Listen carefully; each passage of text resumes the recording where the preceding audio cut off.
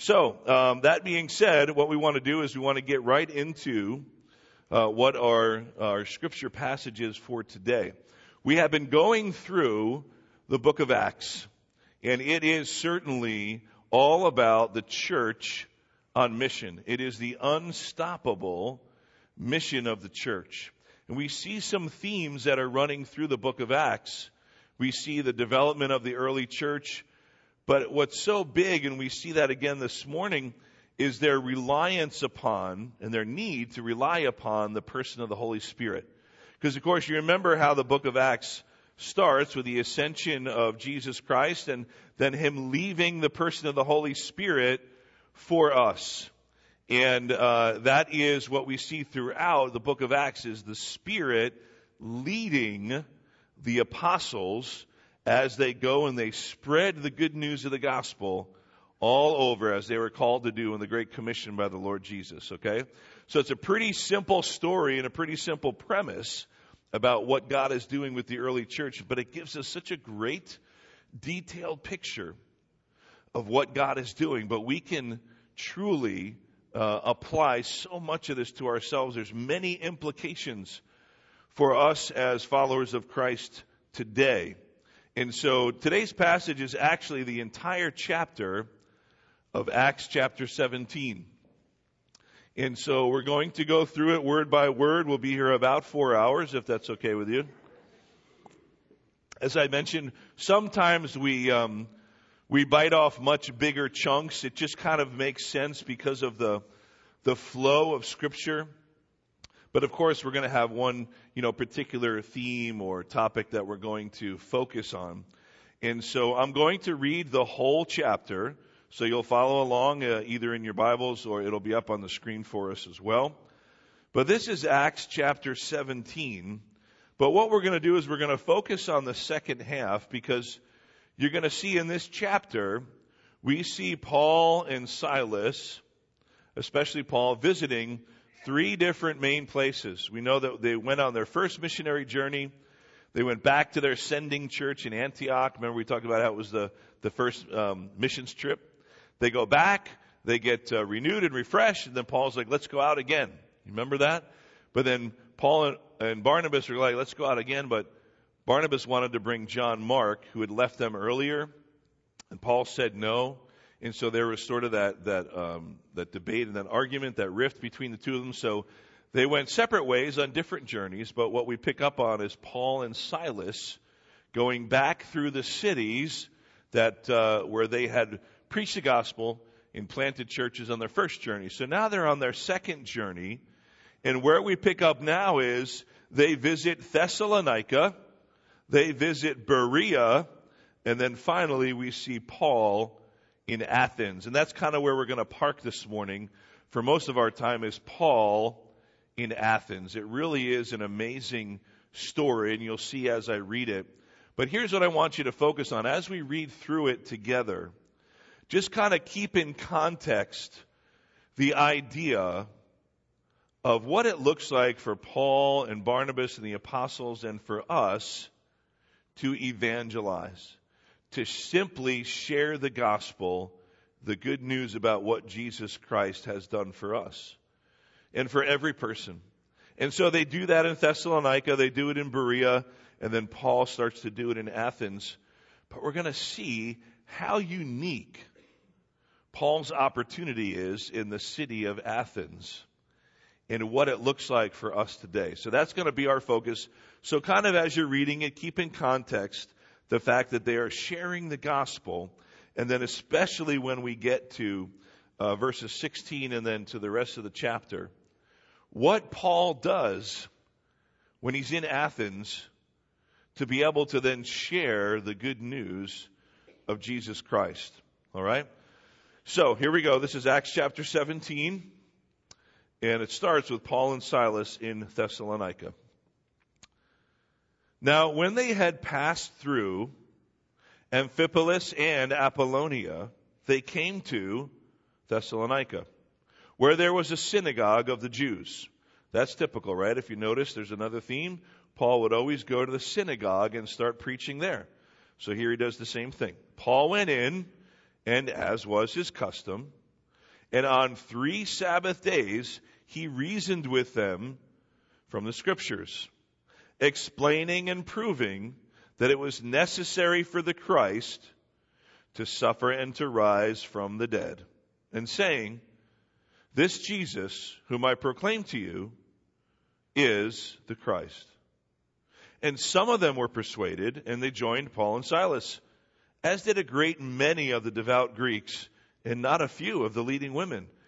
But the Jews were jealous. And taking some wicked men of the rabble, they formed a mob and set the city in an uproar and attacked the house of Jason, seeking to bring them out to the crowd.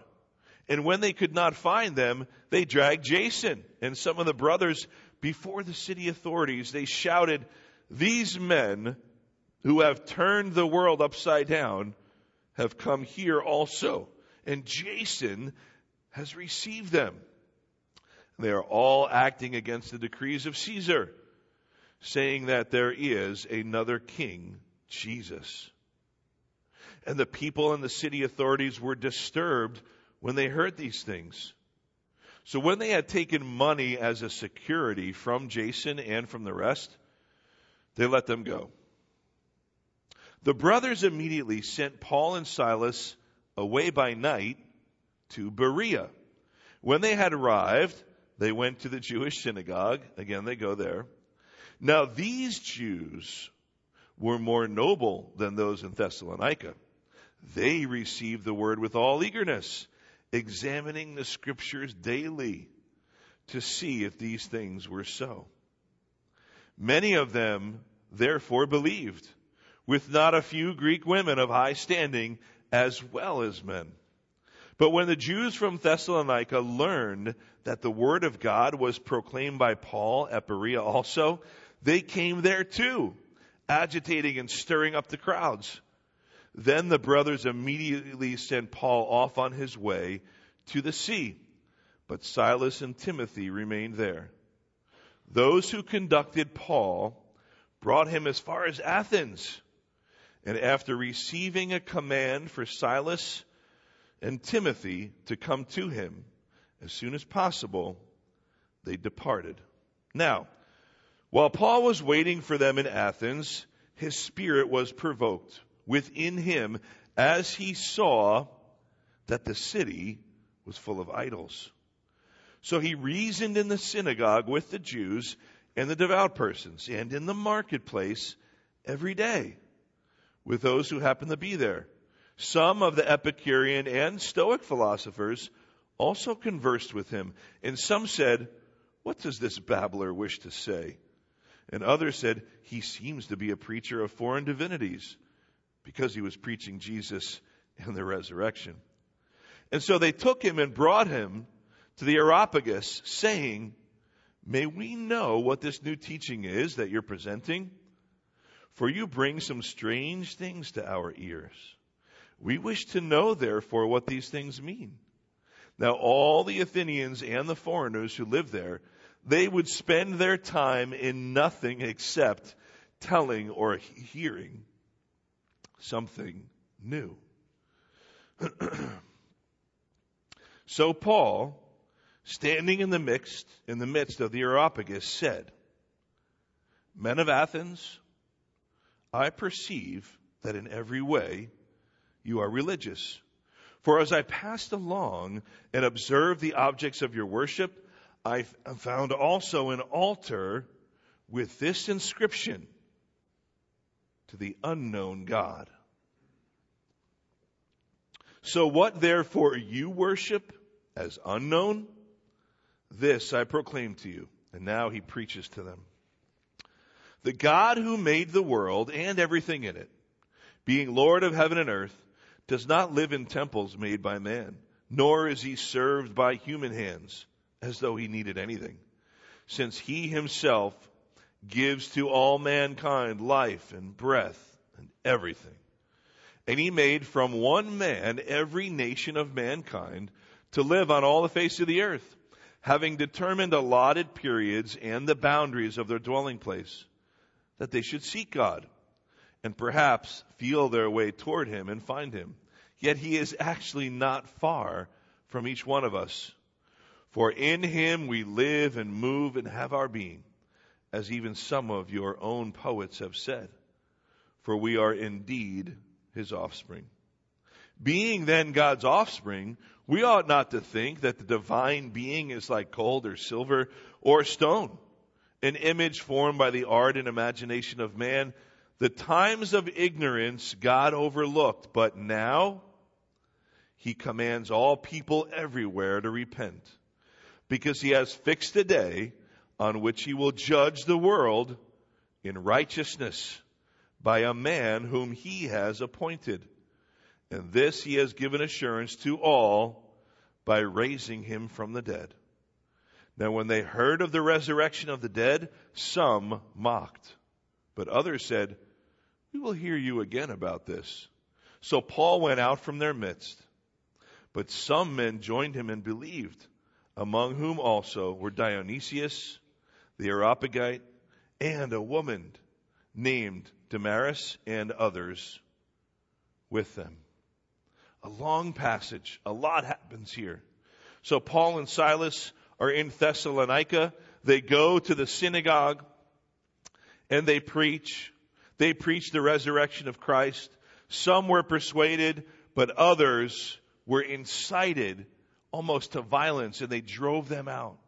And so Paul and Silas, in the secret of night, they were sent away for their protection. We've seen this happen before. And they show up to Berea. Now, what happens in Berea couldn't be any more different than what happens in Thessalonica. Because it says in Berea, the Jews were more noble than their brothers and sisters in Thessalonica. They received the word with eagerness. They even took Paul's every word and checked it against the scriptures. Isn't that cool? Now, we should always be doing that ourselves, shouldn't we? Great lesson from there. Whatever you hear from me, from other Bible teachers, whatever you hear or read, we always check it against Scripture. That's what they did. So they examined the Scriptures daily to see if what Paul was saying was true. They didn't just take his word for it. Even though he spoke with power and authority, they went to the Scriptures to test it and to check it. It says, many therefore believed, women as well. But what happened? The Jews from Thessalonica that had driven them out when they went to Berea, those Jews heard about the fact that they were being successful in Berea. They're like, let's go there too. So those Thessalonican Jews, they came to Berea and caused problems there as well. And Paul and Silas were probably just like, man, we can't catch a break. And so what happens is at the end of that section where it talks about them in Berea, it says in verse 15, it says 14 and 15, they sent them, the brothers sent Paul on his way all the way to Athens to escape what was happening with the Jews who were inciting a riot. But Silas and Timothy stayed. Okay? Silas and Timothy, they stayed in Berea and dealt with the agitators, but Paul was sent on his way. They brought him all the way to Athens, and he was to go to Athens and wait for Silas and Timothy to join him. And that's where we're going to kind of pick up where we're going to settle ourselves today in the Word. So, starting in 16, it paints a picture of Paul in Athens. Now, it's important to understand that Paul did not have a plan to go to Athens. We talked about this over the last couple of weeks, that God often has plans that are different from ours, right? It's good that we make plans and we can set an agenda. We all do that to some degree, but we have to let the Spirit of God guide and direct us. We have to be willing to surrender our plans to Him, right? And so, Paul did not intend to go to Athens. He wanted to stay in Berea, and he was there, and his preaching was going well, but because of circumstances outside of his control, the rioting of those Jews all the way back from Thessalonica, He was sent away for his own protection and safety, and he went to Athens. He was brought there. So Paul did not plan to be in Athens, but he finds himself there. And he has some time to kill. You know why? Because he's waiting for Timothy and for Silas to join him. So Paul, in a way, is kind of like a tourist in Athens. Any of you ever been to Athens? Been to Greece? Oh, okay. Got out a different plan. Now I got to change my notes and everything. That's not what, no, I'm just joking. So Paul finds himself in Athens, didn't plan to be there. He's kind of like a tourist. And he's looking around. Did you ever walk around New York City? I know you've been in New York City. Please raise your hand. You've been there. Thank you. We live in New Jersey, for goodness sakes, right? But you notice, did you ever go to Times Square, especially at night? Isn't it amazing? I mean, maybe some of you are like, I can't stand it, right? But you do it at least once just to get the feel of it. I mean, it certainly is a city that never sleeps. The lights are always on. It's like daytime all the time with all the lights and all of the massive humanity that is just there congregated, right? All kinds of people from all over. And you know when you can see a tourist who's not from the area. They usually still have a camera, right? Or they got their cell phones and they're usually looking up. They're bumping into other people, right? Almost to the point where they're looking up and they're so amazed, they're missing all of the amazing and unique people that are passing by them. Like Spider-Man, right? And Lady Liberty, that they walk around. It's really them. And they walk around Times Square. I remember a few months ago, I was in Times Square passing through, and I'm walking through there to get to somewhere else, and I noticed all of these people, and I mean, it's hard not to, but they're just walking right by all of these people in their crazy costumes, right? They're just walking by them like they don't even exist. But there's so much going on, But it can be easy to miss stuff.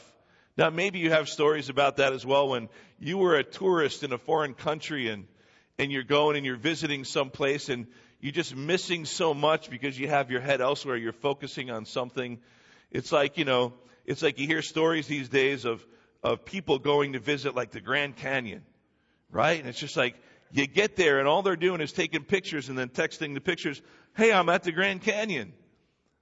How about you just kind of take it all in first, and you look at it, You're kind of missing the grandeur of it. You're missing what's going on around you, right? Well, Paul didn't let that happen. So in a way, Paul was a tourist in Athens, but he's looking around. And what does he notice?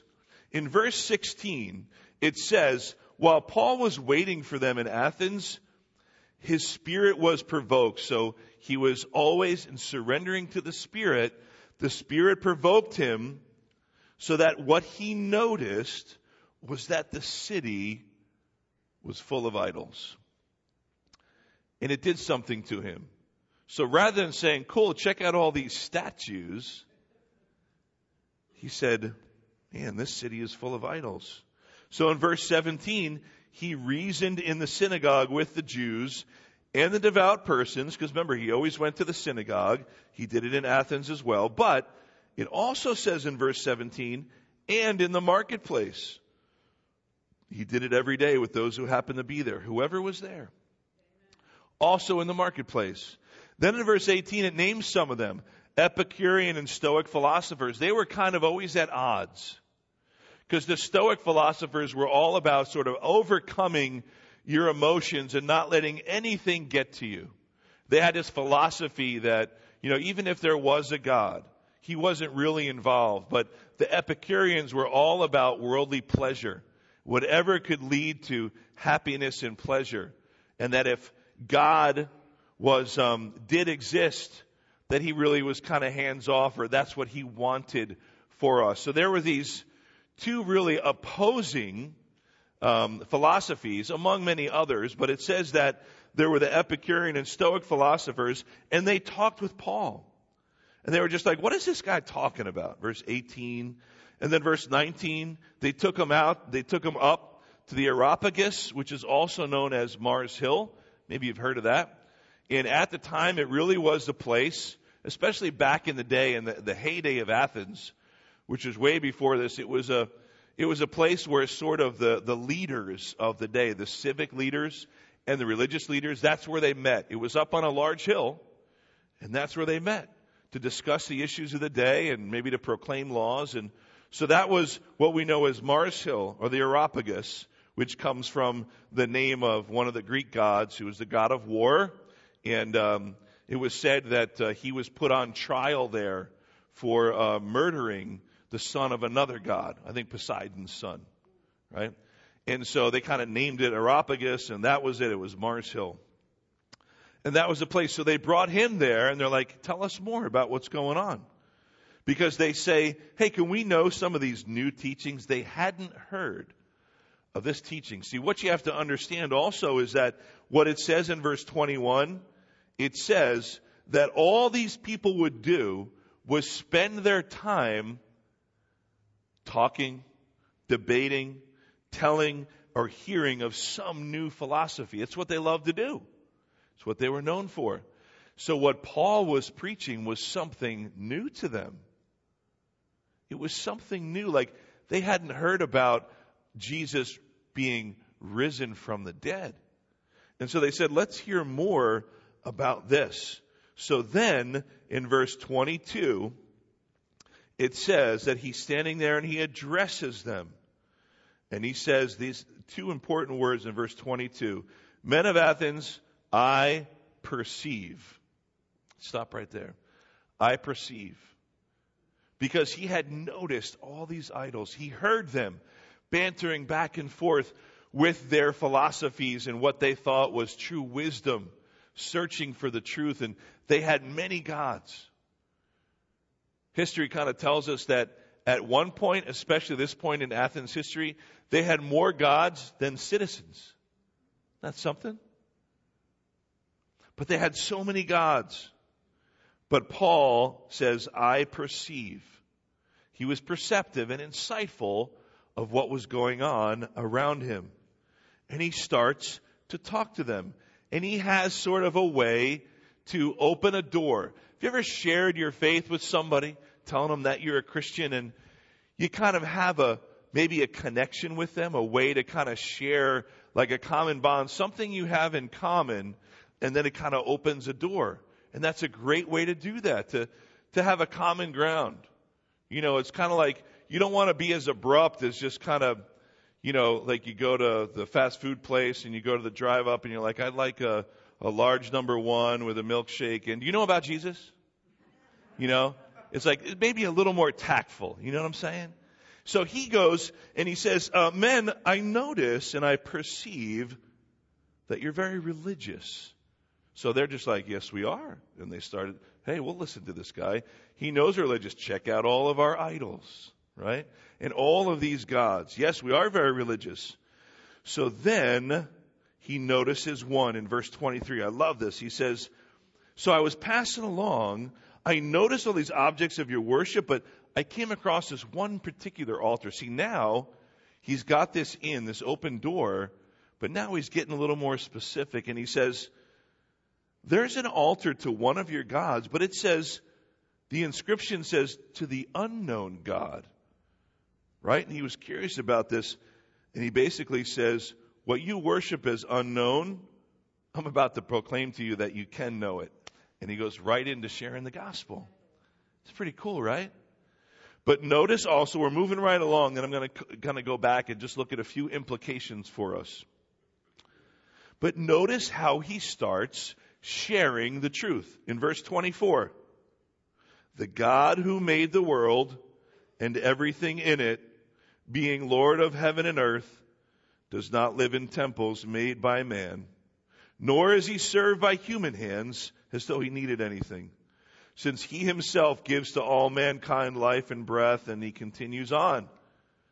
See, he starts not with Jesus, but he recognizes they don't even know who the one true God is. So he says, you have an inscription here for an altar for an unknown God. I know the true God, the one true God. Let me introduce you to him. So he starts from the very beginning. He's saying God is the maker of all things, heaven and earth. And then in verse 26, he made from one man every nation. He's talking about Adam. He goes all the way back to the beginning of creation, right?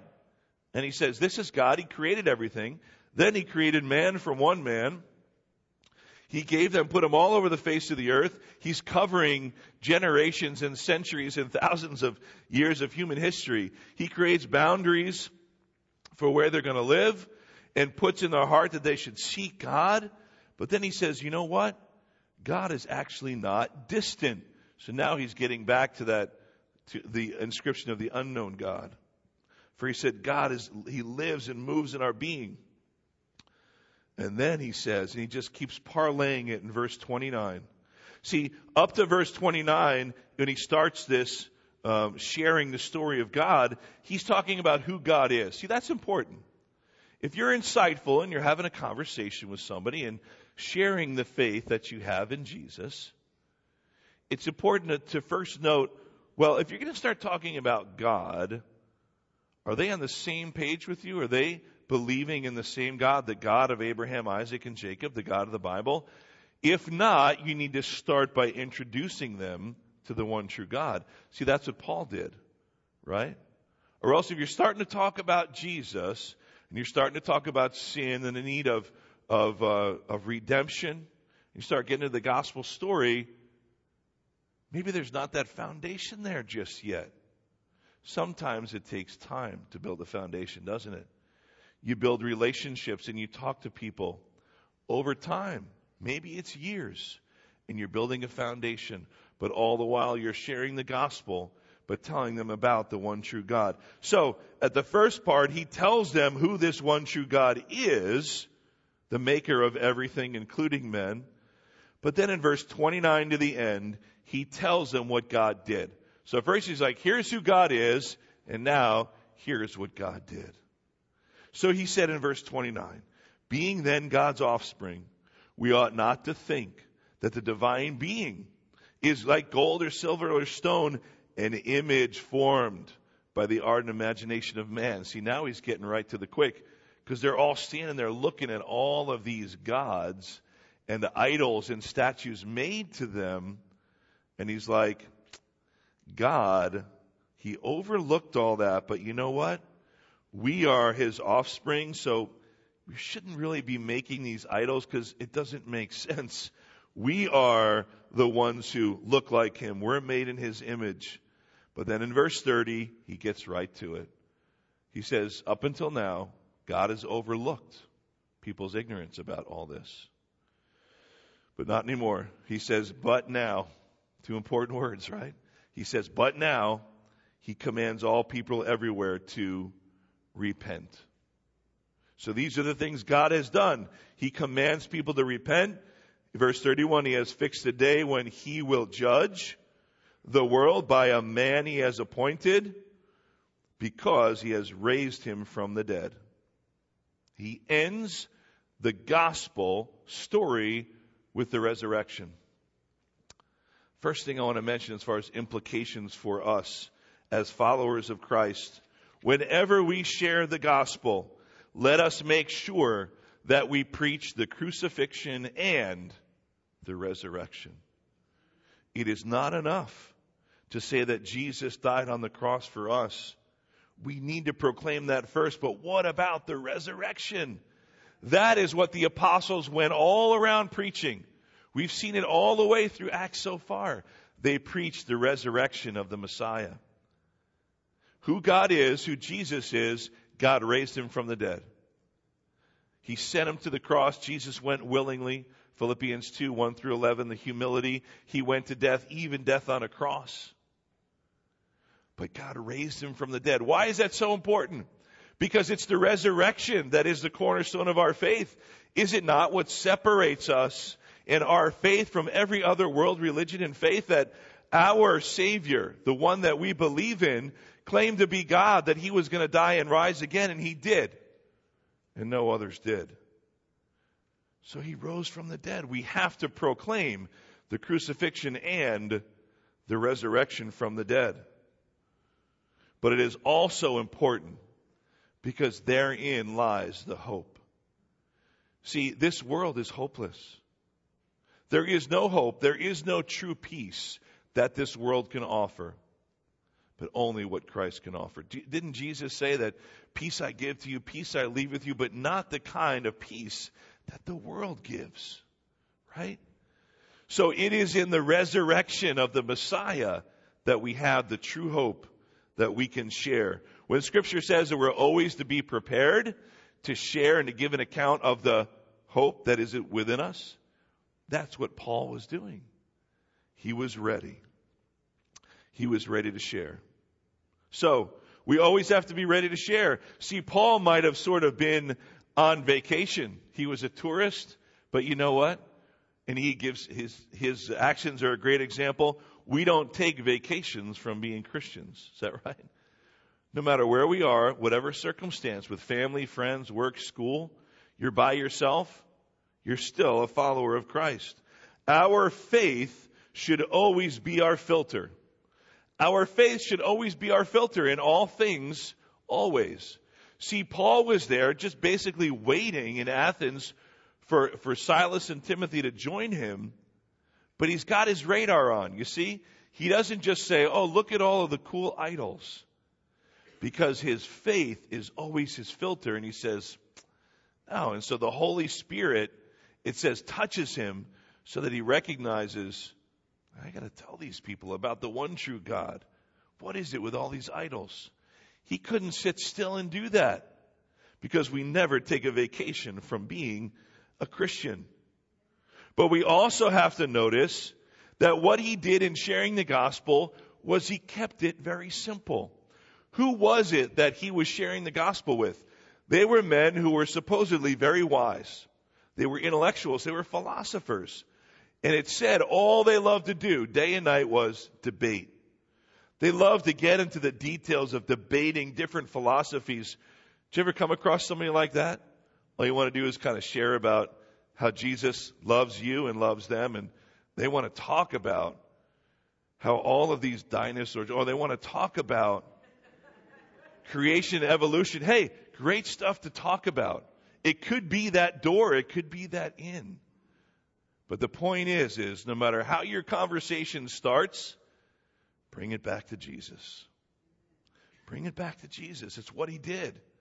He told them briefly about the God who is and can be known. And he brought it right to the fact that Messiah was sent by him. Died, but rose again, because God calls everyone to repentance. And he's coming back to judge. See that? So he brought it all in there. He talked about sin, the need for repentance, that Jesus is the only way, and God's going to come back and repent. So now is the day for you to turn to this God, the God who can be known. See, there's another thing. Paul says, you know what? You have this inscription to a God who you say is unknown. The true God can be known. He is not off in the distance. He is a God who wants to know us and love us intimately. And let us never forget that. But we also see that he kept the gospel simple. He didn't complicate it with his own wisdom. I think we can all take a note from that. That when you're sharing the gospel, don't complicate it with your own truth, your own wisdom. You know what I mean? Make sure you preach what is true to the scriptures.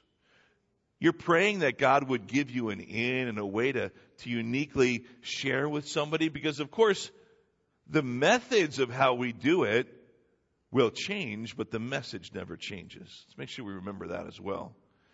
The methods will change, but the message always stays the same. So Paul goes to Thessalonica and to Berea, and he goes to Athens, but he's using different ways to share the gospel. And so when he's in Athens, he says, here's an inn. There's an inscription to an unknown God. My God can be known. I'm going to share with them. And he gets their attention. Hey, you're religious. Yes, we are. Boom, and he's got an inn, you see? So yes, he adapted his method to the context of his situation, but the message stayed the same. No matter who you're sharing it with, The gospel stays the same. He's sharing the gospel truth with intellectuals. So whether you go to a college campus and share the gospel with professors, or you're on the streets of New York sharing the gospel with somebody who happens to be homeless, is it not the same message? Is it not the same truth, the same gospel, the same God? It also applies to church and to the way that we express our faith. Churches all around the world express their faith differently based upon their context, the people who are there, the society they live in, the norms and cultures of their society. So the expression of the faith might change. If you've been a Christian for a long time, you've seen it change. The music and worship changes, right? Different ministries come and go. The way that you share the gospel changes. How about social media, right? All these things, like there's different methods and ways that we can share the gospel. But the message doesn't change. The method might change. The gospel doesn't. The way that we worship God on a Sunday morning might look very different from the way it did 5, 10, 20, 100 years ago. But we're still worshiping the same God. Right? And it's still the same God who sent the same Jesus to save us. How we tell the story might change, but it's always the same story about the same God. We're sharing the same gospel. And then I conclude with this. I'm going to show you just briefly 4 other passages of scriptures. You're going to just write down the references, but look at how much they relate to what Paul just did here in Athens. It's 1 passage from Romans and 3 from 1 Corinthians, and it makes sense because right after he leaves Athens, what we're going to see next week in chapter 18 is he goes to Corinth, and then he writes a letter to them. So it stands to reason that what he's writing in 1 Corinthians to that church has so much to do with his experience in Athens. Because you remember, a big thing that was happening here was the altercation, if you will, between wisdom and foolishness. Because the philosophers thought they were wise, but they were really foolish. But Paul says he's preaching the foolishness of Christ because it's truly the wisdom of God, right? Because we know that what is foolishness to the world is the true wisdom of God. So look at these passages, and I'll read them quickly. There's just a few verses in each. The first one is in Romans. It's Romans chapter 1. As we read this, keep it in context of what Paul just did in Athens and how he shared, okay? From the wrath of God, for the wrath of God is revealed from heaven against all ungodliness and unrighteousness of men, who by their unrighteousness suppress the truth. For what can be known about God is plain to them, because God has shown it to them. For his invisible attributes, namely his eternal power and divine nature, have been clearly perceived ever since the creation of the world in the things that have been made, so they are without excuse. For although they knew God, they did not honor him as God or give thanks to him, but they became futile in their thinking, and their foolish hearts were darkened. Claiming to be wise, they became fools and exchanged the glory of the immortal God for images resembling mortal man and birds and animals and creeping things. Does that sound like his experience in Athens, looking at all the idols and saying these men who thought that they were wise, they were really foolish. Look at the next one. 1 Corinthians. This is how he starts his letter to Corinthians, which are the people that he meets right after going to Athens. He says, right in the first chapter, for the word of the cross is folly to those who are perishing, but to us who are being saved, it is the power of God. For it is written, I will destroy the wisdom of the wise, and the discernment of the discerning I will thwart. Where is the one who is wise, and where is the scribe? Where is the debater of this age, like those philosophers? Has not God made foolish the wisdom of the world? For since in the wisdom of God, the world did not know God through wisdom, it pleased God through the folly of what we preach to save those who believe. For Jews demand signs and Greeks seek wisdom. But we preach Christ crucified, a stumbling block to the Jews and folly to the Gentiles, all those people he met. But to those who are called, both Jews and Greeks, Christ is the power of God and the wisdom of God. For the foolishness of God is wiser than men, and the weakness of God is stronger than men. For consider your calling, brothers. Not many of you were wise according to worldly standards. Not many were powerful, and not many were of noble birth. But God chose what is foolish in the world to shame the wise. God chose what is weak in the world to shame the strong. This came all out of his visit with Athens, right? And then going on to Corinth. And then finally, I think there's one more. There's two more. 1 Corinthians 2. And when I came to you, brothers, I did not come proclaiming to you the testimony of God with lofty speech or wisdom, like those philosophers, right? For I decided to know nothing among you except Jesus Christ and him crucified. There's the simplicity of the gospel. And I was with you in weakness and in fear and much trembling. And my speech and my message were not in plausible words of wisdom, but in demonstration of the Spirit and of power, so that your faith might not rest in the wisdom of men, but in the power of God. Isn't that awesome? You don't have to be full of intellectual wisdom and know the whole Bible front and backwards and know your Greek and Hebrew and know every doctrine of the church to be able to share the simple but most powerful gospel of Jesus Christ. Paul even said it. Paul himself, he said, I didn't come to you with all those big words. I just shared with you because it was the power of God in me. See that? Let's remember that too. When we share the gospel, it's not in our power, it's in his power. It's not our responsibility to make people come to him. We share the gospel, we plant the seed as God gives us those divine opportunities, like he did for Paul in Athens.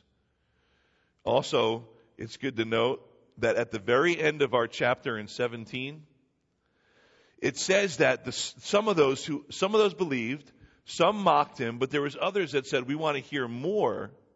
What it meant was they wanted to debate more, because that's what they love to do, right? So what did Paul do? He said, no, I'm done here, and he left. He didn't bother with all of those crazy debates he knew was going to come, because he planted the seed, he shared the truth. Now it was up to them to deal with what was presented to them. He introduced them to the God that can be known. That was what God called him to do. God didn't call him to debate with these philosophers and to get tangled up in all this worldly wisdom. He shared the gospel, he shared the truth, and he moved on. And then the last passage from 1 Corinthians says this. A couple verses.